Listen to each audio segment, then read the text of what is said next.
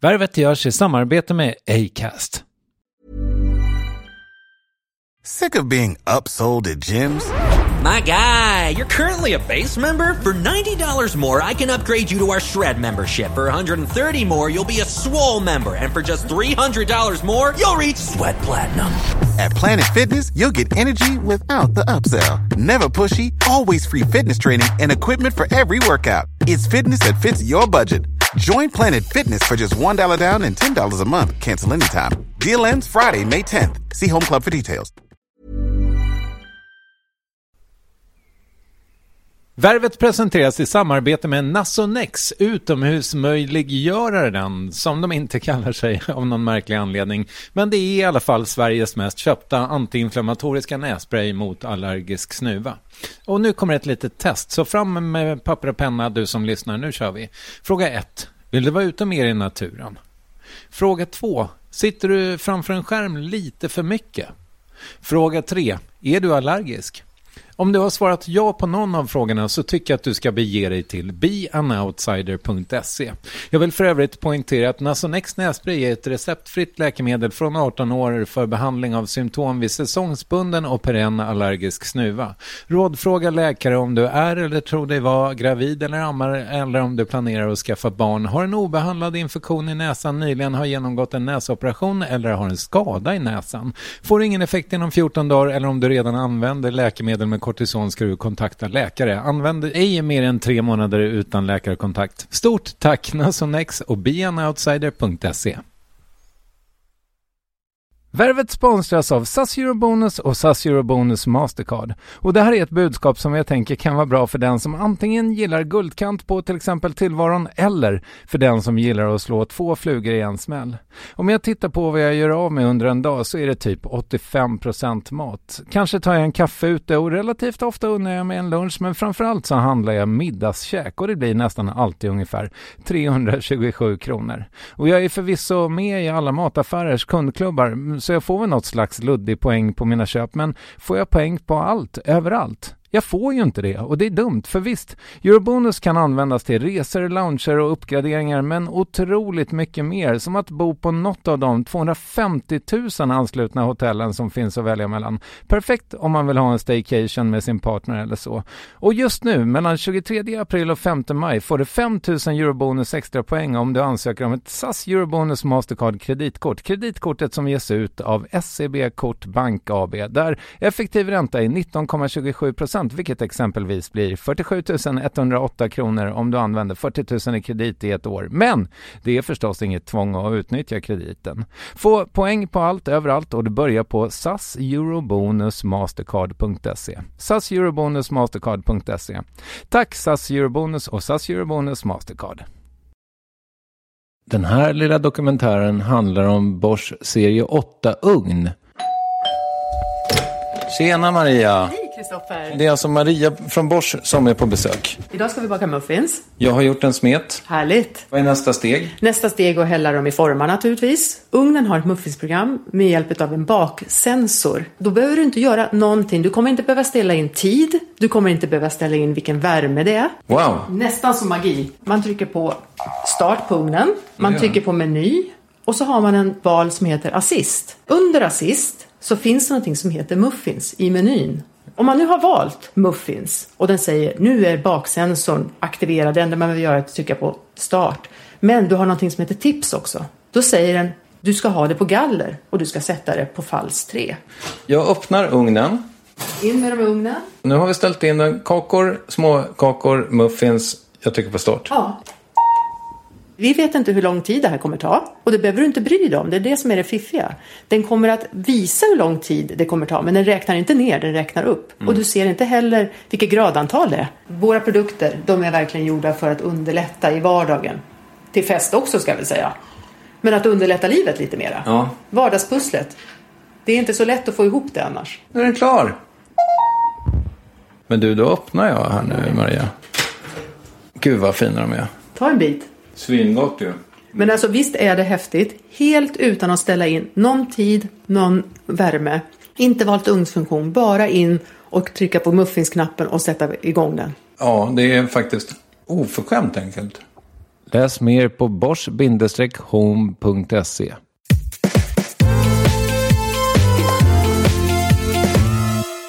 För mig är det så självklart. Jag har aldrig haft längtan efter att bli skådespelare. Värvet. Värvet. Värvet. Värvet.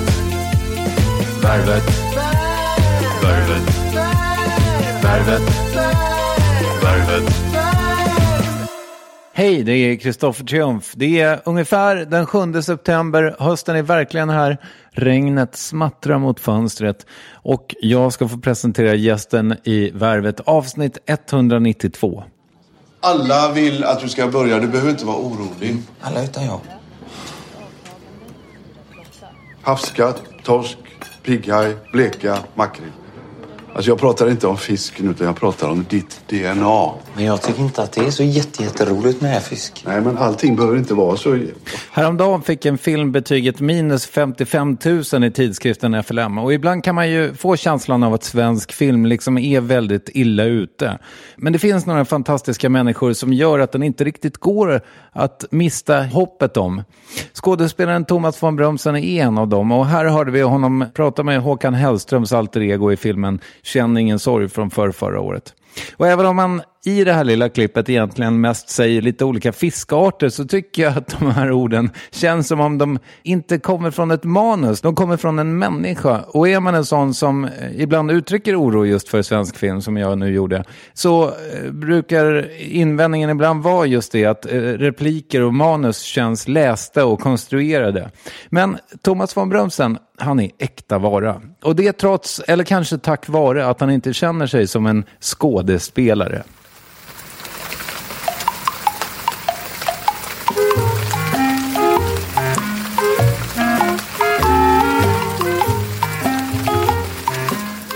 Thomas von Brömsen slog igenom stort i mitten av 70-talet, och trots att jag knappt var född då, så slår den här melodin, Albert och Herberts vignettmusik, an en väldigt nostalgisk ton hos mig. Det gör det nog hos många av er andra också. Och för er yngre lyssnare, Thomas spelade Herbert, medan Sten-Åke Cederhök, omsjungen av just Håkan Hellström i Du är snart där för övrigt, spelade Albert.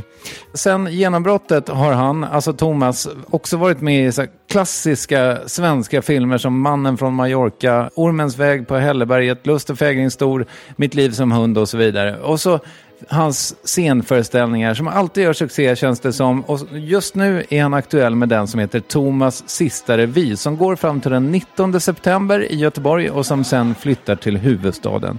Kolla gärna Acast-appen för mer info om det. Då ska vi dra igång. Jag ska väl säga att det är lite mer miljöljud än vanligt. Det har dels med platsen att göra, dels att vi har ett bord fullt med gigantiska kanelbullar mellan oss och ett hotellrum där det gick och kom någon ibland. Jag tror att ni kommer att få ut någonting av det här samtalet ändå. Och jag ska också säga att jag fick flera frågor till Thomas på Instagram inför det här. Jag hann inte ställa en enda. Det är en ganska kort intervju, men den är fin, hoppas jag att du också tycker. Nu kör vi bara. Thomas von Brömsen från slutet av augusti i Stockholm.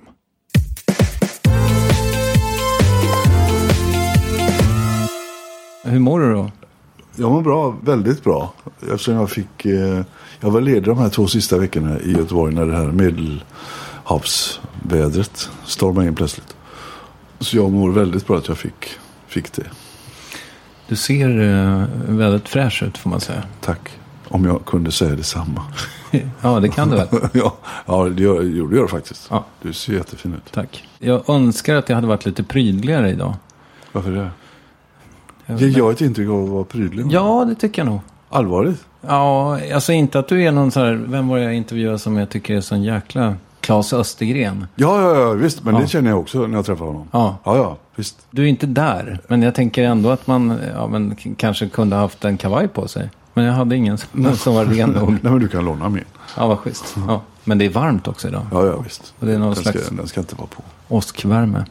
Hur många intervjuer har du fått ge den här veckan? Den här veckan, det är idag. Jag kommer upp på det idag för detta. Och det är väl 5-7.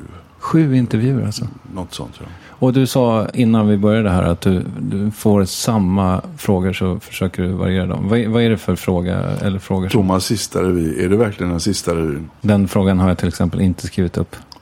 Härligt. Oproffsigt av mig. Nej, det var väldigt skönt. Ja. Är det flera som de återkommer till? Då? Nej, det är den jag kommer på nu mest. Som har varit aktuell de sista timmarna. Blir du utmattad?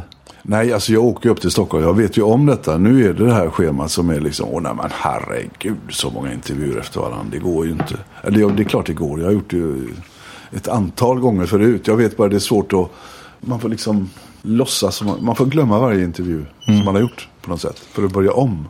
Och så ibland så möter man faktiskt människor som var jättetrevliga plötsligt. Så man glömmer att det är en intervju. Ja. Och då är det väldigt trevligt. Har det hänt idag eller? Det har hänt idag. Vem var det som var så jävla trevlig då? Christer Olsson då. Han är 2,5 meters mannen. Ja, just. Otroligt lång. 2,5 meter, jättetrevlig. Ja. Men jag kan passa på att berätta att vi är högst upp tror jag i Hotel Anglais i centrala Stockholm. Och det kommer lite så här, det låter lite mer urbant än det brukar göra. Jag brukar spela in i Vällingby. Apropå det att komma från Vällingby så kommer du från Örgryte. Ja, stadsdelen ja. Ja. Ja. Och det är väl lite som att komma från Limhamn i Malmö eller från Lidingö. Tyvärr, jag hade önskat att det var så. Men är det inte, kommer det inte med öst, liksom någon slags överklass? Men alltså där jag bodde, det var precis det området som var, alltså det fina Örgryte, det började bortanför oss. För vi bodde i såna här, till exempel, vi bodde i såna här, jag vet inte om du vet vad det är, landshövdingehus. Där översta våningarna är trä och så är det en sten. Första våningen är en sten. Ja, just det. Det vet jag. Ja, det är jättefint. Finns det här i Stockholm? Ja, nu är det jättefint, ja, precis. Ja. Då var det ju liksom... Jaha, var det? Ja, visst, det var ju lite så. Vad töntigt, eller? Nej, men det var ju lite... Inte så rikt och fint, om man säger. För det är ju någonting som jag tänker på... Jag menar inte att vi kanske har det gemensamt på exakt samma sätt, men att man har ett namn som man måste förhålla sig till. Jag heter ju Triumf i efternamn, och det är ju någonting som... Det är svårt att... Förlåt. Nej, det är lugnt. Men det är alltså... Det är ju fantastiskt. Ja, det är många som tycker det. Jag har ju aldrig hetat något annat. Så Triumf, det är ju otroligt fräckt ju. Kanske. Alltså det är lite kluvet för mig eftersom det är glassen också. Och samtidigt som det är seger över alla segrar liksom. Just det. Och du har ju liksom alltid hetat Fon. Ja, och det var lite konstigt att växa upp i sådana fattiga områden så att säga. Och ha det här adelsnamnet. Men det är ingenting som jag tänkte på då egentligen. Det är först efteråt jag funderade på det. Hjälpte det mig kanske på något sätt? Eller fick jag en annan behandling än vad mina kompisar, lekkamrater fick? Men det har jag ingen aning om. Men det var lite konstigt för de flesta hette ju faktiskt Andersson och Karlsson och Pettersson i trappuppgången då, där jag bodde. Stämmer att dina föräldrar hade något slags affär? Ja, pappa hade en konst- och inramningsaffär. Okej. På senare hälften av sitt liv. Han hade en massa olika jobb hela tiden. Han jobbade som inkastare på restaurang och han var vid järnvägen ett tag. Och så mot slutet så hade han den här konst- och inramningsaffären. Och mamma, hon var hemma hela tiden. Hemmamamma, alltså hemmafru heter det. Hur kom det sig att han bytte jobb så mycket? Var han en sökare eller var han... Nej, han var nog en diversarbetare tror jag. Jag tror det var ont om... Han hade ju ingen utbildning egentligen. Men han hade gått på Valands målarskola en gång i tiden. Så han målar ju tavlor hela tiden på sin fritid. Så vi är 4 bröder då. Så vi har ju alla hans tavlor har vi delat upp mellan oss. Så vi har väl hundratals var som ligger i högar. Var han duktig? Jag vet inte. Jag är blind, vet du. Alltså det var ju pappa. Vi har ju dem på väggarna hemma. Jag tycker bara om dem. En del tycker jag är jättedåliga. Men en del har vi som jag tycker är fina. Men jag kan inte bedöma om de är bra eller dåliga. Nej. Sålde han någonting då? Nej. Jo, lite grann. I inramningsaffären då var det några som köpte. Men för att när han låg på sitt yttersta så att säga 96 år. Då säger han plötsligt: pojkar, ska vi inte göra en utställning ändå? Men vad fan, nu liksom. Han har haft ett helt liv. Så man börjar fundera, varför hade han aldrig utställning? Vad berodde det på? Han hade en sånt komplex för att... Jag tror det var så att han vågade inte helt enkelt. Han var för blyg eller för... Han var inte inne i de där konstnärskretsarna heller. Alltså, du vet, som det fria livet och dricka rödvin och liksom var sådär. Utan han var ju hemma, vad ska man säga... Han var familjeförsörjare på något sätt. Och det var hans... han tog nog det på väldigt allvar, tror jag. Men det är ju ganska klassiskt, tror jag. Att man liksom förnekar sitt konstnärskap för att liksom sätta mat på bordet. Men han gick ju ändå en konstskola. Ja, men det är vet du, som jag inte får ihop riktigt. Alltså. Varför vågar han inte ställa ut? Alltså? Jag kan förstå, alltså jag kan fatta det här. Att för att ställer man ut det, jag målar och grejer lite själv så. Alltså man ställer ut någonting, då är det som man ställer ut en bit av sig själv. Nu ska de gå och bedöma detta. Så jag vet ju, fan jag är inte nöjd med det. Näsan där och det. Och då, det är en känslig grej som han borde ha kommit över. Kan jag tycka då. Alltså jag ställer mig på scen och blir bedömd. Som något slags konstverk. Nej men, jo i alla fall det blir den. Råa. Det finns ju sådana, fan vad dåliga nu alltså. Precis, men det är ju exakt samma sak. Men å andra sidan, jag vet inte varför jag tänker så här när du säger så känner jag så här, men gud vad mycket mer smärtsamt och blottande att ställa ut en tavla än att ställa sig på scen och framföra en text. Mm. Nu har ju du både framfört text som du helt har skrivit själv, men som framförallt kanske som andra har skrivit. Mm. Och när det är någon annan som har skrivit, då gör ju du ett jobb så att säga, du är ett verktyg. Med tavlan så är det ju bara du. Mm. Och jag kan ju inte ändra tavlan heller medan folk står och tittar på den. För jag kan ju alltid rädda, om jag märker att jag får ingen respons här, då kan jag börja improvisera. Jag kan hitta på någonting, jag kan rädda situationen, jag kan göra alltså vad som helst för att rädda stämningen så att få tillbaka liksom förtroendet på något sätt. Det kan jag aldrig göra med en tavla, den hänger ju där. Färdig, det är för sig oåterkalleligt. Ja, men det är en intressant tanke att du skulle ändra. Medan de står och tittar i ja, smyg. Exakt. Ja, eller... ingen tittar, ja. Ja, alltså tyckte du det var fult? Ja, men vänta lite då. Ja. Men du, vad målar du för något då? Det var Eva Rydberg och jag var ute och gjorde vi spelade en pjäs som Babben och Loa Falkman hade gjort i Stockholm faktiskt, som hette Obesvarad kärlek, som handlade om en operasångerska som hette Florence Foster Jenkins som sjöng falskt då in i vassen, och det märkte hon inte själv. Hon hade mycket pengar och så gav hon konserter och välgörenhet. Just det, hon fanns på riktigt. Ja, fanns på riktigt. Mm. Och jag var då hennes ackompanjatör och Eva Rydberg spelade då sångerskan. Och den spelade vi i Malmö och Göteborg. Sen åkte vi på turné och då åkte vi runt en massa städer och tänkte, nej, hotellrum, jag orkar inte. Nej, vad ska jag... Så kommer jag börjar, jag målar, jag tar bilder i stan och så målar jag, gör en akvarell från varje stad vi har varit i. Så det satte jag i system faktiskt. Och plötsligt så gick timmarna på hotell. Oj, jag måste iväg till föreställningen. Kanon. Vad bra, roligt. Jättebra, rekommenderas. För den som vill ha lust att måla. Så då tog du ett fotografi med en digital kamera? Ja, eller mobilen. Aha, okej. Ja. Bara för att ha sen, det var en turskavel där med ett fint grönt koppartak och några snirklar på huset eller någonting, vad som helst. Det är inga människor i den? Nej, det är en gubbe som går över ett torg i Karlskrona framför en kyrka. Okej. Men det var jätteroligt. Så jag fick lite blodad hand faktiskt. Så jag har fortsatt efter. Har du alltid målat? Ritat hela mitt liv. Okay. För pappa ritar ju. Så han berättade ju sagor för oss när vi var små. Så ritar han alltid och berättade samtidigt. Han berättade alltid om andra gången han var i Afrika. Och sådär då. Han hade aldrig varit i Afrika. Men just att han andra gången, det var liksom, man förhöjer ett stepp till liksom. Och då fick vi vara med där teckningar och där kom lejon och så giraff. Ja, det var en sån här bra grej. Hade du en lycklig barndom? Ja. Det låter så. Ja, jag hörde. Ni hade det inte så fett eller? Nej. Jag vände på allting liksom. Och gå i brorsornas kläder och så ärva dem. Och... sparsamt liksom. Så folk levde då. För att klara sig helt enkelt. Jag tänker mig ju, och det är ju inte unikt för dig, men min pappa är nästan exakt lika gammal som du. Jag tänker mig att ni hade en svartvit barndom. Tänker du också det? Nej. Svartvit barndom. Du känner så? Ja, men det är väl för att det inte fanns färg-tv, tänker jag. Då tänkte jag att på något sätt så tänker min värld eller min hjärna att det var svartvit. Ja, det fanns inga färger där. Alltså färg-tv kom ju sent i mitt liv, vet du. Så att jag får inte den... Nej. Jag tänker färger. Ja, det var färg. Ja, det var färg. Ja, vad skönt. Ja. Jag har aldrig träffat någon så gammal förut som har kunnat vidimera det.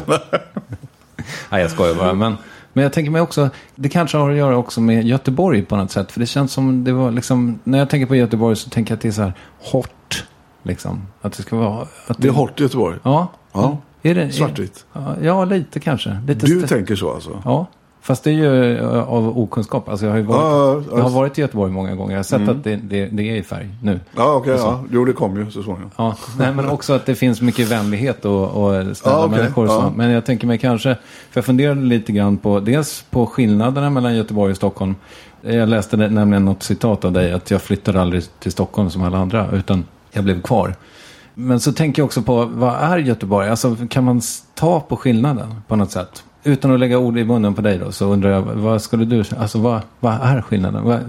Alltså, för att när du säger svartvitt, då upplever jag Stockholm är som svartvitt vid första ankomsten när man kommer till Stockholm. Det har alltid varit så. När man kommer på centralen så är det plötsligt att det tolk överallt och det går överallt och det är ett vansinnigt tempo och du känner, nej men gud vilken skillnad det är. Hemma där går vi ju i vanlig normaltakt och promenerar och så spankulerar och hej på dig du, tralala, alltså.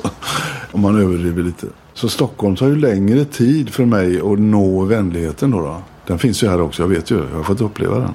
Men det tar lite tid för det är så mycket skrämmande innan. Som jag då inte kan se i Göteborg såklart, eftersom jag är ju född där och bott där och vet ju vad sjömanshustrun står någonstans och statyer och kyrkor och hur det är. Och, alltså, för det svartvita som du upplever, är det du läser i tidningar eller har det alltid varit så? Nej, men alltså nu är det ju inte så. Jag bara tänker mig att det var det förr i tiden helt enkelt. Om jag tänker på Ebbot till exempel, han är ju i färg eller... Mm. Ja, visst.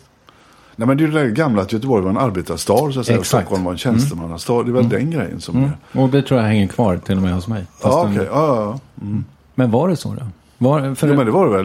När hamnen var igång och sådär. Det var hamnarbete och att det var, jag menar, alla slottet låg ju här. Kungen bodde ju i Stockholm. Det var ju liksom fantastiskt.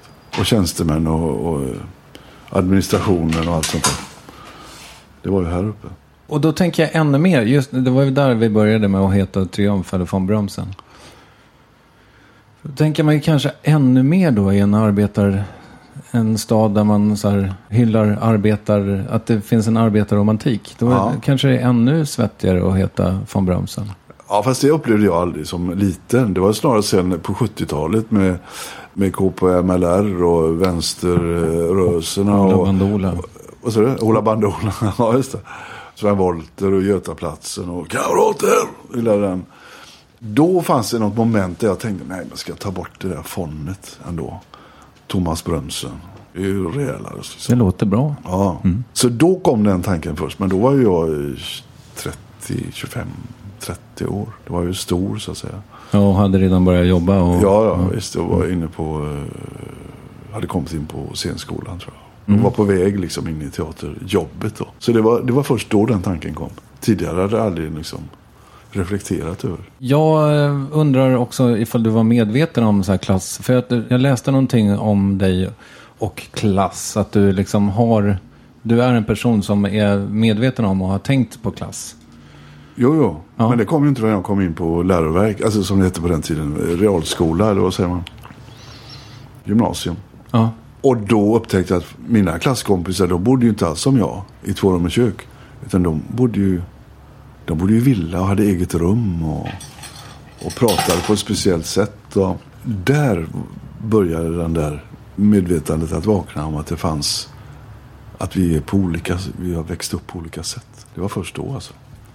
Och på vilket sätt då tänkte du kring det? Fanns det avundsjuka eller... Ja, visst. Ja. De var ju idealet då. Så det gällde ju så att mamma, hon stod och pressade vita skjortor när jag gick på gymnasiet som jag skulle ha varje dag. Okej. Jo, visst, det var vit skjorta och då tänkte jag, vansinnigt egentligen. Men det var så för att man höll stilen på något sätt. Eller skulle hålla stilen och verka finare, rikare än vad jag var.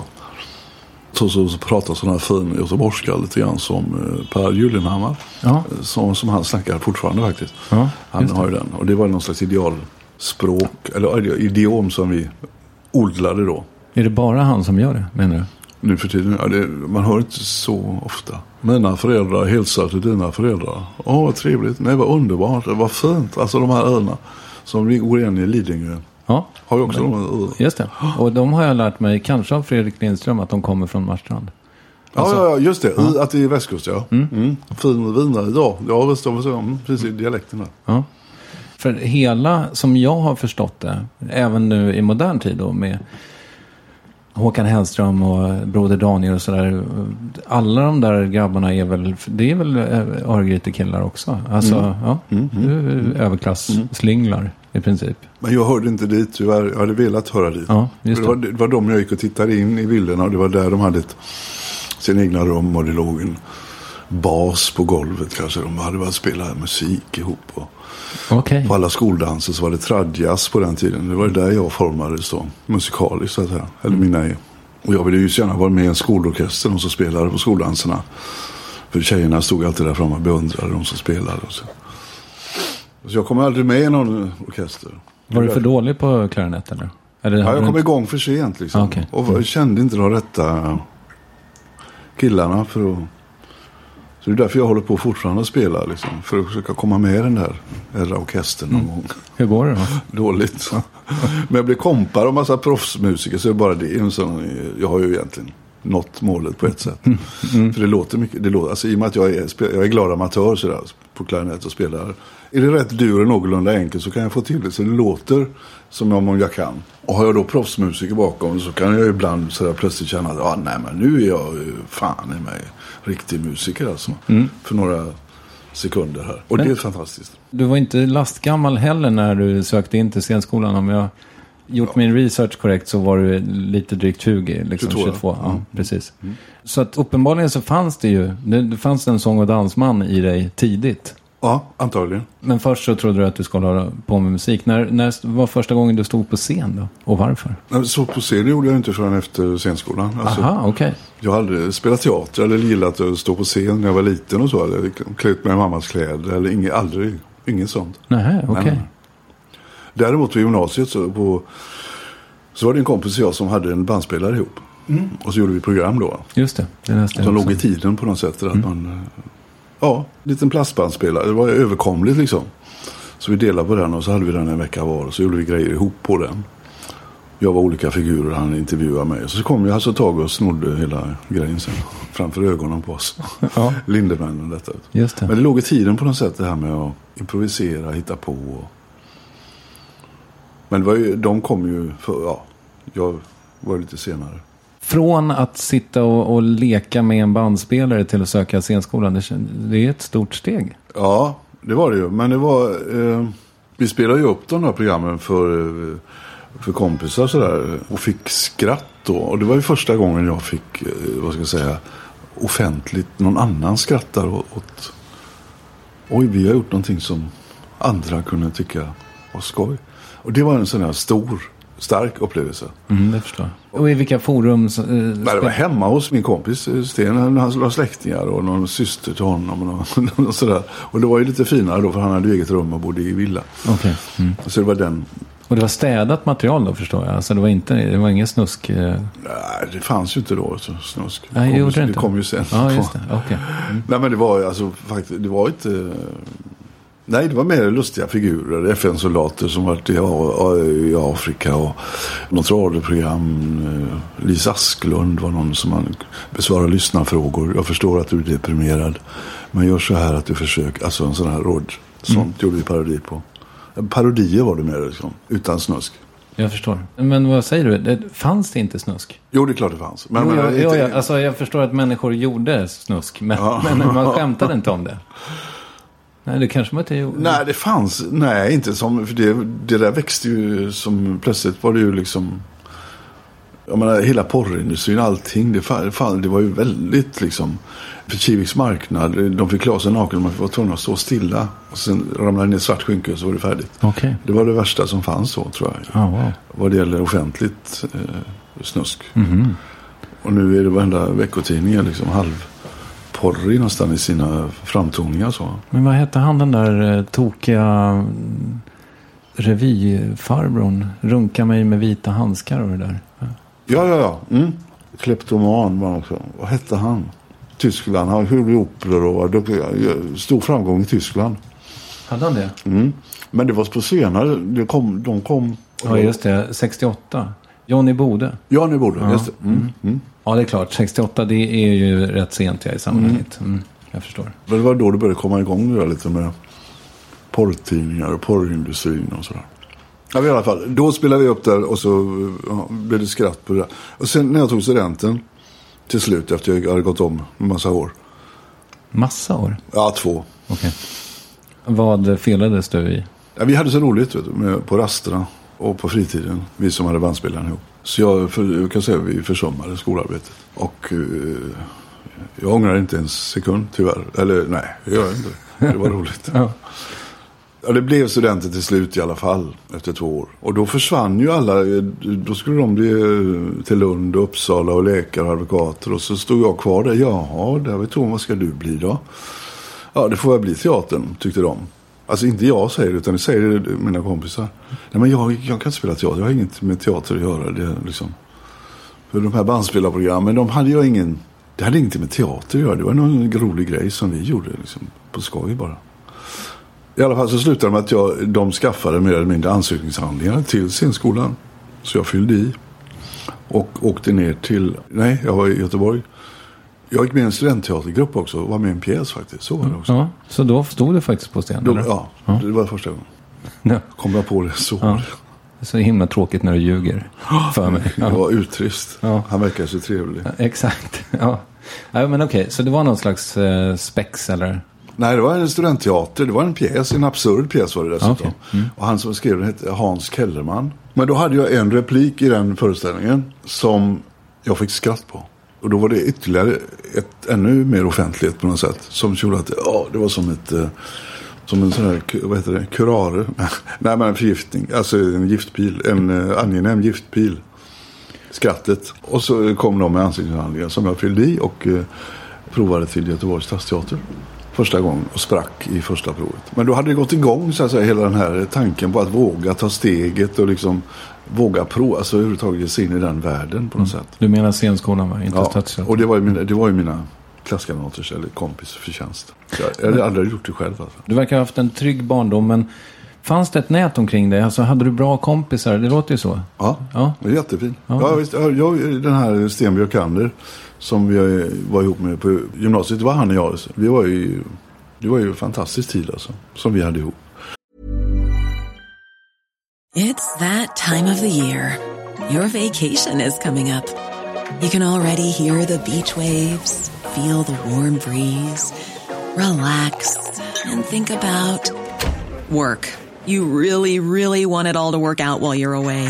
Monday.com gives you and the team that peace of mind. When all work is on one platform and everyone's in sync, things just flow. Wherever you are, tap the banner to go to Monday.com. Hey, it's Danny Pellegrino from Everything Iconic. Ready to upgrade your style game without blowing your budget? Check out Quince. They've got all the good stuff, shirts and polos, activewear, and fine leather goods, all at 50 to 80% less than other high-end brands. And the best part? They're all about safe, ethical, and responsible manufacturing. Get that luxury vibe without the luxury price tag. Hit up quince.com/upgrade for free shipping and 365-day returns on your next order. That's quince.com/upgrade. Many of us have those stubborn pounds that seem impossible to lose, no matter how good we eat or how hard we work out. My solution is PlushCare. PlushCare is a leading telehealth provider with doctors who are there for you day and night to partner with you in your weight loss journey. They can prescribe FDA-approved weight loss medications like Wegovy and Zepbound for those who qualify. Plus, they accept most insurance plans. To get started, visit plushcare.com/weightloss. That's plushcare.com/weightloss. Du har aldrig varit mobbad, så att säga. Nej. Det fanns inte heller kanske på din tid. Jo, det fanns det. För vi hade en kille i klassen som fick, i småskolan var det alltså, det var första andra klass. Men jag tror inte han var mobbad ändå, men det var han måste nog ha känt av det i alla fall, för han var fattig. Så han fick hämta skor på fattigvårdsstyrelsen, som det hette, eller bracka eller vad det kallades, och hämta kläder där. Men jag tror inte han var mobbad faktiskt. Men mobbning, klart att det fanns då. Men jag tänker på det som var närmast mig. Där fanns ingen som jag kan minnas blev mobbad. När du berättar om att mamma fick starka skjortor åt dig och sådär. Alltså, när jag tänker på 50-talet så tänker jag ju mycket så. Det är liksom hatt och portfölj och alltså väldigt prudentligt decennium. Man skulle se ut som en liten farbror. Ja. Fast på gymnasiet då hade ju det försvunnit. Och då var det med det här tradjas engelska idealet som hade kommit. Så då var ju det att man skulle se ut som en 80-årig gubbe ungefär. Alltså med halsduk nedstoppad i en VR-tröja och så gärna röka pipa, snugga eller någonting. Och så gick man väldigt ihopböjd och pratade om mina föräldrar och dina föräldrar och Mozart och Reiki, och den konserten var så underbar alltså. Beethoven är ju alldeles speciell. Alltså, något slags gammelmansideal. Och i ljuset av det låter det ju som att 60-talet måste ha varit helt jävla underbart. Precis. Ja. Då kommer det Wood med Flower och Power. Hade du härligt under 60-talet? Ja, fantastiskt. Då gick ju du i scenskolan där från 65? 66. 66, okej. Till 69. Nu lägger jag orden i munnen på dig, men jag kan tänka mig att det var liksom the time of your life, så att säga. Ja, kan man säga. Alltså vad det gäller i alla fall den positiva, oövervinnliga känslan som låg i luften hela tiden. Allt är möjligt och nu är det bara framåt och öppet och liksom helt, världen kommer att bli ett paradis. Det var ju så. Det var ju fester och parker och musikfester. Drakar på Gärdet, fantasin flödar och det var liksom så otroligt Beatles liksom. Rolling Stones var ju helt knäppt egentligen. Tog du mycket droger? Nej. Ingenting sånt? 2 gånger. Okej. Hasch eller? Haschisch. Jag förstår. Jag hörde dig i en annan intervju med Roger Wilson och då pratade du om det här med att inte vara skådespelare. Nu kommer jag dra en parallell här. För din pappa gick på Valhands konstskola. Du gick på scenskolan. Han var aldrig en del av konstnärskollektivet, berättar du. Du har ju liksom inte beskrivit dig som skådespelare. Du har inte känt dig som skådespelare. Varför håller ni på så här, männen i din familj? Vilken rolig tanke. Jag har aldrig... Nej, men alltså för mig är det inget... För mig är det så självklart. Jag har aldrig varit skådespelare. Kommer aldrig att bli. Men jag har aldrig haft längtan efter att bli skådespelare. Att stå på en scen och spela teater. Det har jag aldrig längtat efter. Jag har inga drömroller. Om någon frågar mig, som många gör, alltså, vilken är din drömroll? Och så där. Det är ingen. Jag har ingen drömroll. Den drömrollen jag har, det är att jag själv står på scen och underhåller. Det är min liksom identitet då. För jag tror att pappa vad hade han då? Jag tror hans identitet var att vara familjefar. Alltså.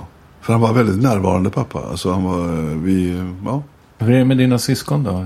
Alltså... Nej, men de har ju valt sina yrken. En kan tänka mig ville kanske något annat, men blev ändå det där andra. Okay. Och de 2 andra gjorde väl det som fanns, för de var äldre än mig. Att de jobbade på det tog de arbete som fanns och tyckte, och det var okej för dem. Så jag kan inte se någon sån där förljugen liksom livslögn eller hos dem så på det sättet. Ja, för mig, alltså det känns inte som jag förnekar. Alltså jag har aldrig... Det känns inte så knäppt när man säger att jag är ju skådespelare. Jag vet ju det. Jag spelar teater och jag har fått godkänt som skådespelare. Du är jätteduktig skådespelare. Och tack så mycket. Men jag kan ändå inte... Men det är bara att jag vill hellre vara underhållare. Det är väl det då. Det är det jag vill vara. Eller det är det jag identifierar mig med. Att få folk att skratta och gråta då. Helst också. Båda två. Att beröra då. Jag blev så fundersam med pappa. Vad var det som hände med honom? Varför valde han inte att ställa ut? För han målade ju ändå liksom. Det är som om jag skulle gå och spela teater hemma för mig själv. Men aldrig göra det offentligt. Nej, visst. Jag ska fundera på detta efter programmets slut. Ja, men gör det. Det finns en stark scen, verkar det som, ur din barndom när du och din pappa besökte Riddarhuset här i stan. Stämmer det? Ja, vår familj, ja. Ja, okej. Vi var här, det var jag och jag tror det var lillebrorsan, jag och mamma och pappa, ja. Ja, stark scen vet jag inte, men det var konstigt, det var knäppt. Alltså, jag tror inte jag var mer än 11 eller någonting. Berätta. Och så åkte vi upp till Stockholm och vi har en kusin i Stockholm också, vi hälsade på dem tror jag samtidigt. Nej, det var bara vi kom in på Riddarhuset och där var en man som tog emot. Jaha, den här vägen. Och så det är de här ekade mellan väggarna där inne. Och så tog han fram en lång stång och med en krok på. Och så lyfte ner vår vapensköld som satt högt uppe på väggen där. Bland massa andra vapensköldar. Så lyfte han ner den så hela familjen fick stå och hålla i den. I den här vapenskölden då. Vår adelssläkts vapensköld. Såg lite enkel ut så här. Fan, kunde inte varit lite. Men ändå det är korphuvud där. Jaha, så det är 3 franska liljor. Ja. Alltså saliven rinner ner. Så. Vi tittar på den där. Saliverade han för att han var så Nej, men barn, du vet, när man fastnar i någonting, man sitter och tappar så det börjar rinna så man... Ja, det var en dum bild, men känslan var så. Ja, jag förstår. Och vi tog kort på den så pappa han målade av den sen, vet jag, som vi hade hemma. Så gick vi gå. Nej, men det var bara det. Alltså men det var dess mäktigaste känslan. Det var nästan att här kommer vi verkligen från landet till storstaden. Mitt inne i... Det var ju nästan som att hälsa på kungen alltså. På något sätt. Knäpp situation. Visst. Det är ju faktiskt vår släkt. Det är ju på riktigt liksom. Men vi märker ju inte av det i våra liv. Varför gör vi inte det? Nej, för det var liksom någon knapadel. Det var någon journalist som hade skrivit om dig som du kanske kom från dig själv, men att ni hade fler rörmokare. Ja, men när man tittar i adelskalendern, ja, precis. Det är inget fel på att vara rörmokare. Det är ett jävla bra. Det är väldigt bra att de finns. Ja, tycker jag. Behöver de mer och mer, tycker jag. Jaså? Jag har eget hus, ja. Ja, just det. Vad var det viktigaste du lärde dig på scenskolan? Det var nog att jag fick utveckla det här med... Alltså när jag sökte till Malmö så vet jag att jag var ganska halvtaskig. Då fick det var 3 prov och man fick läsa in en monolog. 2 monologer, 2 scener fick man läsa in. Och de var jag sådär... jag tror inte det var speciellt bra. Men andra halvan av provet, det var en improvisation. Och där fick man bara en titel och så skulle man gå in direkt och göra någonting. Vad som helst, bara så köra. Och där fick jag en improvisation, eller det stod det Arvingen till djävulsgrottan. Varsågod. Tack. Och jag kom in och jag kom igång och fick igång ett flöde. Ja, det bara flöt på. Och så fick jag göra uppehåll ibland för det var sånt där väsen. Så jag fattade inte riktigt vad som hände och så fortsatte jag. Och så fattade jag, det var juryn som gapskrattade så jag var tvungen att göra uppehåll i framställningen så att säga. Och jag kände bara, nej, det här, vilken grej. Så jag bara svävade ut efter den där improvisationen alltså. För de får inte göra ett ljud ifrån sig egentligen. Eller jag menar, de ska ju ändå vara någon slags lärarhållning kan jag tänka mig. Ja, just det. Men hur de brast fullständigt där ute alltså. Då började jag ju hoppas nästan alltså. På att det här kanske går vägen ett av. Fast den andra är så jävla piss. Shakespeare och vad det var för jag hade. Ja, så kom jag in då. Jag tror att det var den jag kom in på. Det där är ju roligt. Alltså jag kan tänka mig att du har erfarit det. Det är ju väldigt spännande tycker jag när man ser saker som är så roliga så att man blir orolig för publiken. Att nej, men nu måste det sluta vara kul. Ja. För annars kommer folk att dö alltså. Ja. Är din nuvarande föreställning, är den så rolig? Behöver man vara orolig när man går dit?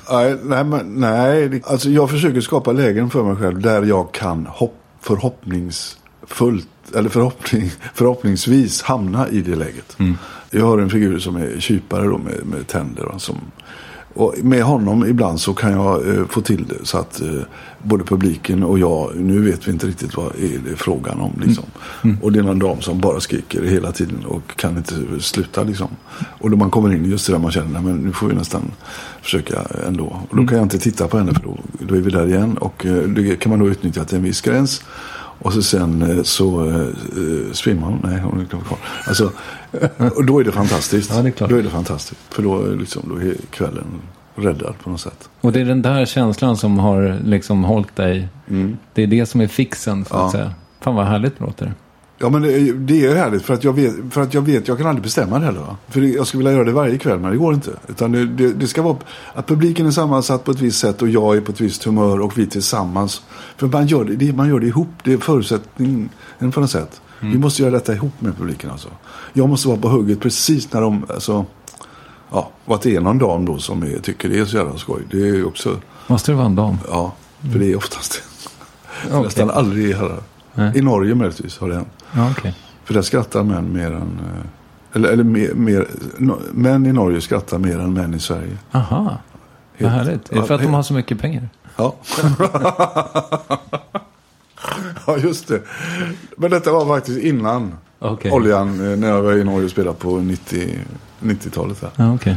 Så var det faktiskt, de skrattade mer innan pengarna kom. Jag blev helt förvånad för det var så tydligt liksom. Vad lustigt. Ja, jag tänkte, män har närmare till sitt, norska män har närmare till sitt känsloliv alltså. Kanske.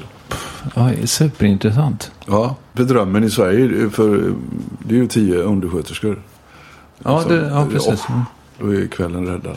Men du, din dotter sa i något av pressklippen jag såg att det finns en von Brömsensk humor. Johanna, hon har sagt något i en tidning. Precis. Kan inte tänka. Jaha, det är någon som har bett henne uttala. Ja, exakt. Det var så här 3 röster. Ja. Finns en von Brömsensk humor. Ja, men som hon också känner igen hos sina kusiner, sa hon. Ja, jag tar ringa henne. För ni har Vad menar du med det? Precis. Nej, men hon sa, hennes man säger, han hör när det är dig hon pratar med i telefon, för ni skrattar så mycket. Ja, just det. Men det gör vi. Och det vet jag inte riktigt vad det är faktiskt. Jag vet ju vad det är. För när vi pratar så har vi precis, vi går in på ett spår liksom, där vi kan bli jättefnissiga. Och det är bara sådär, att vi har detta var fantastiskt. Vad är det för någonting? Och det hade det med mamma också. Min mamma alltså. Ja, men det är med någon slags tonträff alltså, inom en som... Jag vet inte, jag kan inte kommentera det nästan. För det måste någon annan göra som hör oss. Jag förstår. Men du, kan man säga att du har fått din rolighet från mamma? Ja, hon har säkert hjälpt till alltså. Jo. Alltså, vi skrattar åt samma saker. För vi hade nämligen en bekant i familjen som heter farbror Emil. Och han skrattade jag ihjäl mig åt när jag var liten alltså. Så det var han var den första humorföreteelsen i mitt liv. Det var den här farbror Emil. Okay. Och det lustiga var att han hade ganska stora framtänder också. Men det har ingenting med kypan att göra. Eller också har det fast jag inte vet om det. Han hade någonting, för han sa saker som mamma skrattade så hon grät och jag skrattade också alltså. Han kunde skoja med sin egen mamma som var en gammal tant då, som gjorde att vi bara kreverade av skratt. Jag tror han är nog en stor, han är skyldig. Men tanke på att det är liksom det där skrattet på scenen som liksom är ditt gift så att säga. Med tanke på det så har du gjort otroligt mycket film. Om man tittar på det, om man läser din Wikipedia eller IMDb-sida så är det ju liksom, kan det vara 30 långfilmer eller någonting sånt, kanske ännu mer. Är det så många? Okej. Ja, det är svinmånga filmer du har varit med. Jaha, men ja. Känns det som att det har varit någon slags utflykt från det du egentligen ska hålla på med? Eller har du... Nej. Film är ju bara så vansinnigt roligt att göra. Ja. Det är så skitroligt och spännande och fantastiskt att spela in film. Det är ju liksom, det är ju nästan som att spela klarinett. Alltså, för att det är så förföriskt och det är så, man kan ljuga så våldsamt och det är fakes och det bara dånar om det och det ser skitbra ut när det är färdigt. Det är fantastiskt medium alltså. Ja, vad roligt. Sen är det ju liksom, det är ju inte den här publikkontakten då som, den slår ju allting visserligen. Att stå live på en scen med en publik. Men film är bara så det är liksom, gör jag gärna. Du är ju mitt i prick på min barndom någonstans med julkalendern där, 82, då var jag 8. Är det Albert Herbert eller? Ja. Så du har ju alltid funnits i mitt liv. Och det kan jag tänka mig att det är väldigt, alltså när du rör dig på gatorna, du får inte vara i fred så mycket, va? Nej, det är rätt mycket. Jag märkte nu mer och mer på senare år faktiskt att just det där som många säger, precis som du sa nu, du har varit med i hela mitt liv. Och då är man liksom, alltså man har varit, det känns nästan högtidligt på något sätt. Så jag sa väl inget dumt. Nej, men det är rätt häftigt att man har varit hemma hos folk. Det är ju det också, som tv-personlighet så blir man ju någon slags släkting. Ja. Man är ju i sängkammaren när folk har tv i sängkammaren, så, fast man tänker inte på det själv. Men det blir så konstigt där. Vi har ju svårt för att... Man blandar ihop det lite grann nästan. Att man har sett någon hemma, då känner man honom. Det är väldigt många som, hej, och förlåt, ursäkta mig, och så. Och jag har ju själv gått på det. Jag vet, jag såg Lars Orup, kommer du ihåg honom? Nej, tv-nyhetsankare och sådär. Och då hade jag hallå, och jag sa nej, förlåt, ursäkta. Alltså för tv är ju så genomträngande på något sätt. Visst. Du är ju också revymakare. Jag är orolig för revyn. Är du också det? Nej. Jag tror att man ska ta bort det där ordet revy. Okay. Att man tar bort det alltså. Kallar det show istället. Ja. För att jag menar, revy, unga människor, jag tror inte, revy, vad är det för någonting? Det är någonting gammalt som man inte går på bara. Unga människor går inte på revy. Jag har aldrig gått på revy, tror jag. För att det är för dyrt. Framförallt, tror jag. Det kostar för mycket. Man går hellre på bio. Man går hellre på Håkan Hellström. Men jag menar, revy, alltså Killinggänget, det var ju också revy. Hasse Tage var revy. Och, alltså, allting är revy. Det beror på att, men det är ju inte revy, utan det är vad man gör revyn till, så att säga, som är det avgörande. Och därför ordet revy är på något sätt, jag vet inte vad du känner inför revy som... Anledningen till att jag känner oro är väl just det att jag känner mig inte som en person som går på revy. Nej, för du gör inte det. Nej. Men hade du gått... Men jag hoppas på att få gå på din. Men kan du gå på Killinggänget? Ja, absolut. Ja. Men då går du inte på revy. Vad går du på då? Du går på underhållning eller vad? Ja, fast det var väl då på Berns, va? Killinggänget på Berns. Det var väl revy, tror jag. Men det kallas inte revy. Ordet revy förekommer aldrig i deras sammanhang, tror jag. För de inte vill det själva, kan jag tänka mig. Och nu har de väl nästan lagt ner, men de borde ta sig alltså jag menar bara att revyn kan ta sig det uttrycket också. Absolut. Alltså all underhållning är ju... Från början hade det nog egentligen revy, då är det en monolog och så kommer en balletten in och dansar och så går man byter ut och så kommer nästa monolog och så är det ett musikstycke och så kommer en trollkarl eller vad det är och så sen går den ut och sen kommer en monolog igen eller en sketch och det var revy och så var revyer. Men det är ju inte så längre. Så jag tror att revyn kommer att överleva. Det kommer alltid finnas. Det är bara att det kanske inte kallas revy längre. Ja, men då så. Du behöver inte vara orolig. Nej. Vad skönt. Det var dit jag ville komma. Ja. Det är liksom lite samma med clown. Susanne Osten var gäst hos mig. Och hon menade ju att clown är fantastiskt. Jag är ju bara rädd för clown. Alltså jag tror att det är många som är med mig som är rädd för clown. Men du är väl inte rädd för clown? Nej. Clown är bra. Ja, clown är fantastiskt. Ja. Det är bland det bästa som finns. Ja. Varför det? Men det beror på att du har inte sett de som är bra. För de finns inte längre. Och det önskar jag, det kan jag sörja faktiskt. Att de är borta. De stora clownerna. Alltså, vad är det för fel på Manne då? Han håller ju på fortfarande. Ja, men... Okay. Man är en sympatisk clown. Men det finns andra clowner också, menar du? Ja, de som jag då blev inspirerad av och beundrar, så att säga. Man är fin också. Ja. Men finns det andra? Alltså, har Sverige fostrat några stora clowner? Delvis Nils Poppe var ju en åt det hållet. Men han hade ju massa annat också som jag tyckte var synd att han inte odlade det mer. Just den sidan som han var så fantastisk på. Han du jobbar med honom, eller? Nej, tyvärr. Jag fick hans pris. Poppepriset en gång till. Och det är jag jätteglad för. Jag tänker på Charlie Rebel, vet du vad han är? Ja. Han har en lång röd klänning och ska försöka gå på en stol och sätta sig och så. Nej. Jag tror inte du blir rädd för honom. Han har gitarr. Okej. Och så får han stolen i huvudet och så gråter han. Och pekar ut stolen att det ska försvinna ut. Alltså, han visar då liksom... För mig då blir det hela vår kamp för att leva och överleva på något sätt. I det här jävla försöket att komma upp på den här stolen som är så jävla besvärligt. Och hur han lyckas med det. Och då blir det, alltså det blir barn också på något sätt. Ett barn som lyckas med någonting. Och då berör han strängar liksom som är jättekomiska och roliga. Och samtidigt någon slags vemod. Jag ska säga, så det blir någon slags poesi av det mitt i alltihop. Mitt i all komik på något sätt. Och då blir det liksom som en dikt nästan. Allting är avskalat. Det är bara det allra viktigaste som han gör. Det är det som är med, så att säga, i själva akten. Och då blir det liksom topp. Och det önskar jag då att människor skulle få vara med om. Vad det gäller clowner. Alltså jag menar, clowner luktar bensin. Som det är nu. Det kommer clowner till dagis och brötar och så. Alltså, väldigt mycket med maskiner och instrument som går sönder och det exploderar och att det blir nästan... Och sen är det massa amerikanska filmer där man har haft clownmasker och rånat banker och så den har ju liksom skitats ner på något sätt. Clownfigurer. Just det. GB-glass. Chaplin? Ja, till exempel. Ja. Fantastisk. Ja, visst. Han var ju någon slags clown. Okay. Fast han var ju luffare då. Det var en figur. Jag förstår.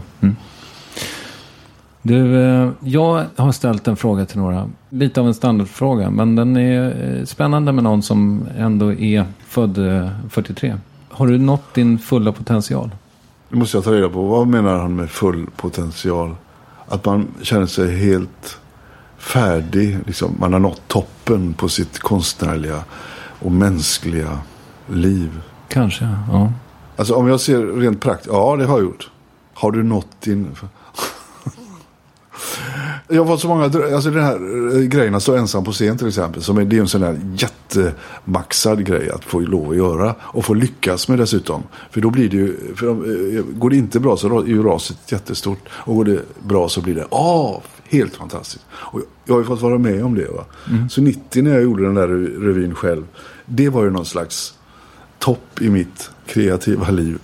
Att jag klarar av det och stå själv på scen. Hålla i 2 timmar med paus och folk kommer frivilligt och tittar på mig och betalar biljetter. Liksom. Det var ett sånt där ögonblick av triumf. Så kan man säga, ja men där nådde du 1990 då. Det var den maximala. Men så märkte jag det när jag gjort en revy. Så märkte jag en revy, revyformen. Eller just den underhållningsformen som jag ägnade mig åt då. 90, den är ju det här finns ju helt nya dörrar och här kan man göra hur mycket som helst ju. Här öppnar sig oändliga perspektiv plötsligt för att revyn, den kan ju jag forma till vad jag vill. Det kan bli Killinggänget, det kan bli Vallarna eller vad man nu tar för ingredienser. Det kan vara buskis, det kan vara komik och det kan vara allvar och det kan vara Tjechov och Norén blandat i en enda och musik, det är jättemycket musik och det kan cirkus kan man blanda in och man kan så att på ett sätt och vis så var den där revyn 1990 det var en början på någonting. Och det är det jag håller på med nu och fortsätter med då, va? När jag gör revyer kan man säga. Å andra sidan kan jag säga nej, jag har inte nått min fulla. För jag känner inte att jag har gjort den där revyn som är bara så döbra så att nu det är nästan svårt att gå vidare här alltså. Du förväntar dig att folk ska komma och kolla på en bristfällig revy? Ja. Ja, men det tror jag det är många med mig som gärna gör. Det är ju en snarlik fråga, men har du jobbat liksom med mål, personliga mål eller professionella mål? Nej, ja, revyn var ett sånt. Det var ju ett jättestort steg från att vara skådespelare då på vanliga teatrar och göra tv-serie. För detta skedde ju när Sten-Åke Cedruk var krasslig och dålig. Va? Så kom den här idén att jag skulle göra någonting själv. Med Bosse Hermanssons hjälp då, regissören. Han är ju en stor kugg i det här maskineriet också. Och när vi väl hade bestämt oss för det, då blev det ju ett väldigt konkret mål. Vi ska premiär då och då och jag ska ha gjort en färdig revy tills det. Herregud, ja visst. Så det är liksom, det var det. Sitter du hemma då och skriver? Och så ringer Bosse och tjatar och undrar. Och jag får skicka till honom förslag. Och, ja visst, kör på. Du är en sån som fortfarande har hemtelefon, va? Fast. Precis. Det känner man på något sätt. Jag hoppas du inte tar det som en föreläsning. Du har inte det, eller? Nej. Det var länge sedan. Fan, man skulle göra sig av med den ändå. Ja. Nej, jag tycker det är coolt. Håll fast vid den. Jag vill gärna att du ska ha väldigt få siffror också. Därför att du hade telefon så länge. Ja, just det. 031 28 bara. Ja, det är det allra fräckaste. Ja. Som på Ramel, han hade släkt i Skåne. Tott heter de, ja. Och de var de första som hade telefon tydligen just där. Men det var 3-siffrigt för all del. Men han svarade, så alltid när han svarade så var det Tott, it. Och så fint. 111. Tott, it, tott. Så kanske det var. It, tott. Väldigt bra nummer. Kan man prata också om att för här är ju triumfer då. Nu skördar du ju triumfer med föreställningen. Men när har du känt att du har misslyckats som värst? Alltså jag själv menar att jag har misslyckats med någonting. Ja. Jag har varit med i projekt som har blivit misslyckade. Men då är inte ansvaret mitt på något sätt. Så det är mycket lättare att stå ut med liksom. Jag var med i en film som heter Dykaren. Så gick någon vecka tror jag. Ja just det, det var väl med hon, va? Ja. Ja. Och han. Ja, det var med Isabella Scorupco. Ja.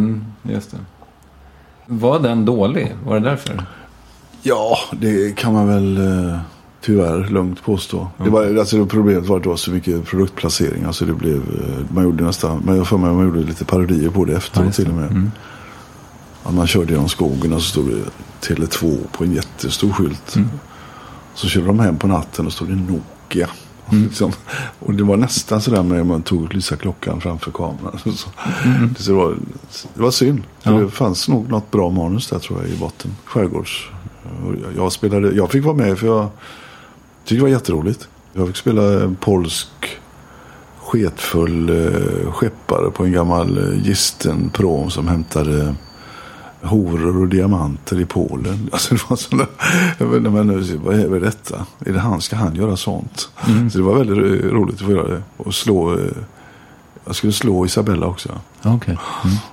Men annars är väl liksom Widerberg, kan man säga att han är liksom den viktigaste av dina regissörer? Ja, Lasse Hallström för all del. Vi gjorde ju bara en film, men det var ju mera med Widerberg. Absolut. Jag tyckte du pratade så bra om det i Roger Wilsons intervju med dig, så jag kan nästan hänvisa lyssnarna till den. Ja, visst.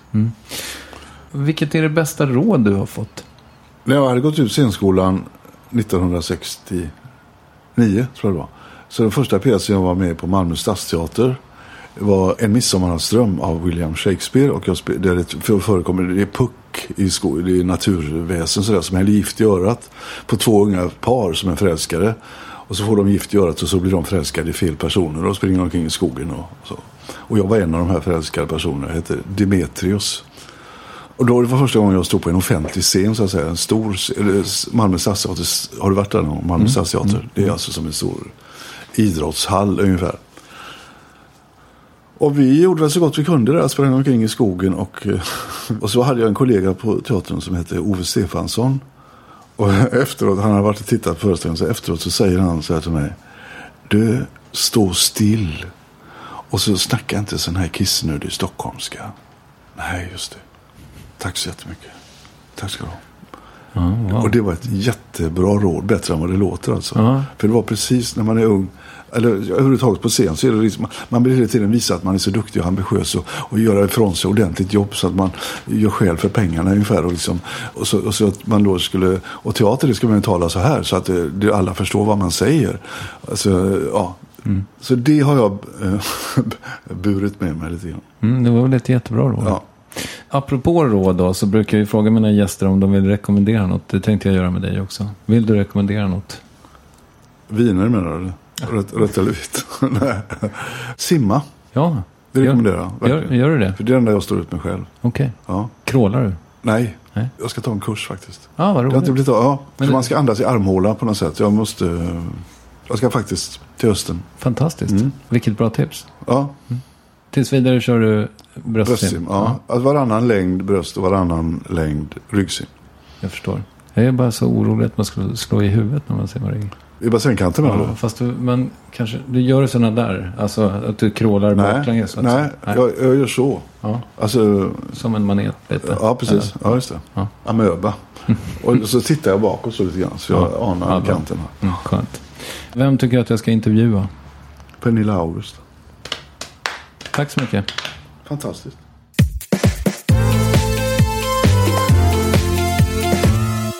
Det var det. Och vill du höra Thomas prata mer om samarbetet med Lasse Hallström till exempel, alltså, så kolla in Sveriges Radios teaterprogrammet Roger Wilson. Vilken härlig kille. Tack för att du lyssnade. Tack Lovisa Olsson för all bra klippning. Tack alla fina på Acast för att ni gör de här ettorna och nollorna som jag producerar tillgängliga över hela världen. Tack också till Erik Gadd som lånar ut sin studio. Han står här. Hej Erik. Hej. Så att jag ska kunna göra den här slutpratan som jag hade glömt att göra. Vi hörs om en vecka, eller jag och Erik hörs nu när jag slutar prata. Hej då! Even when we're on a budget, we still deserve nice things. Quince is a place to scoop up stunning high-end goods for 50 to 80% less than similar brands. They have buttery soft cashmere sweaters starting at $50, luxurious Italian leather bags, and so much more. Plus, Quince only works with factories that use safe, ethical, and responsible manufacturing. Get the high-end goods you'll love without the high price tag with Quince. Go to quince.com/style for free shipping and 365-day returns. This Mother's Day, treat Mom to healthy, glowing skin with Osea's limited edition skincare sets. Osea has been making clean, seaweed-infused products for nearly 30 years. Their advanced eye care duo brightens and firms skin around your eyes, while the Golden Glow Body Trio nourishes and smooths skin all over. Go to OSEAMalibu.com and use code MOM for 10% off your first order site-wide.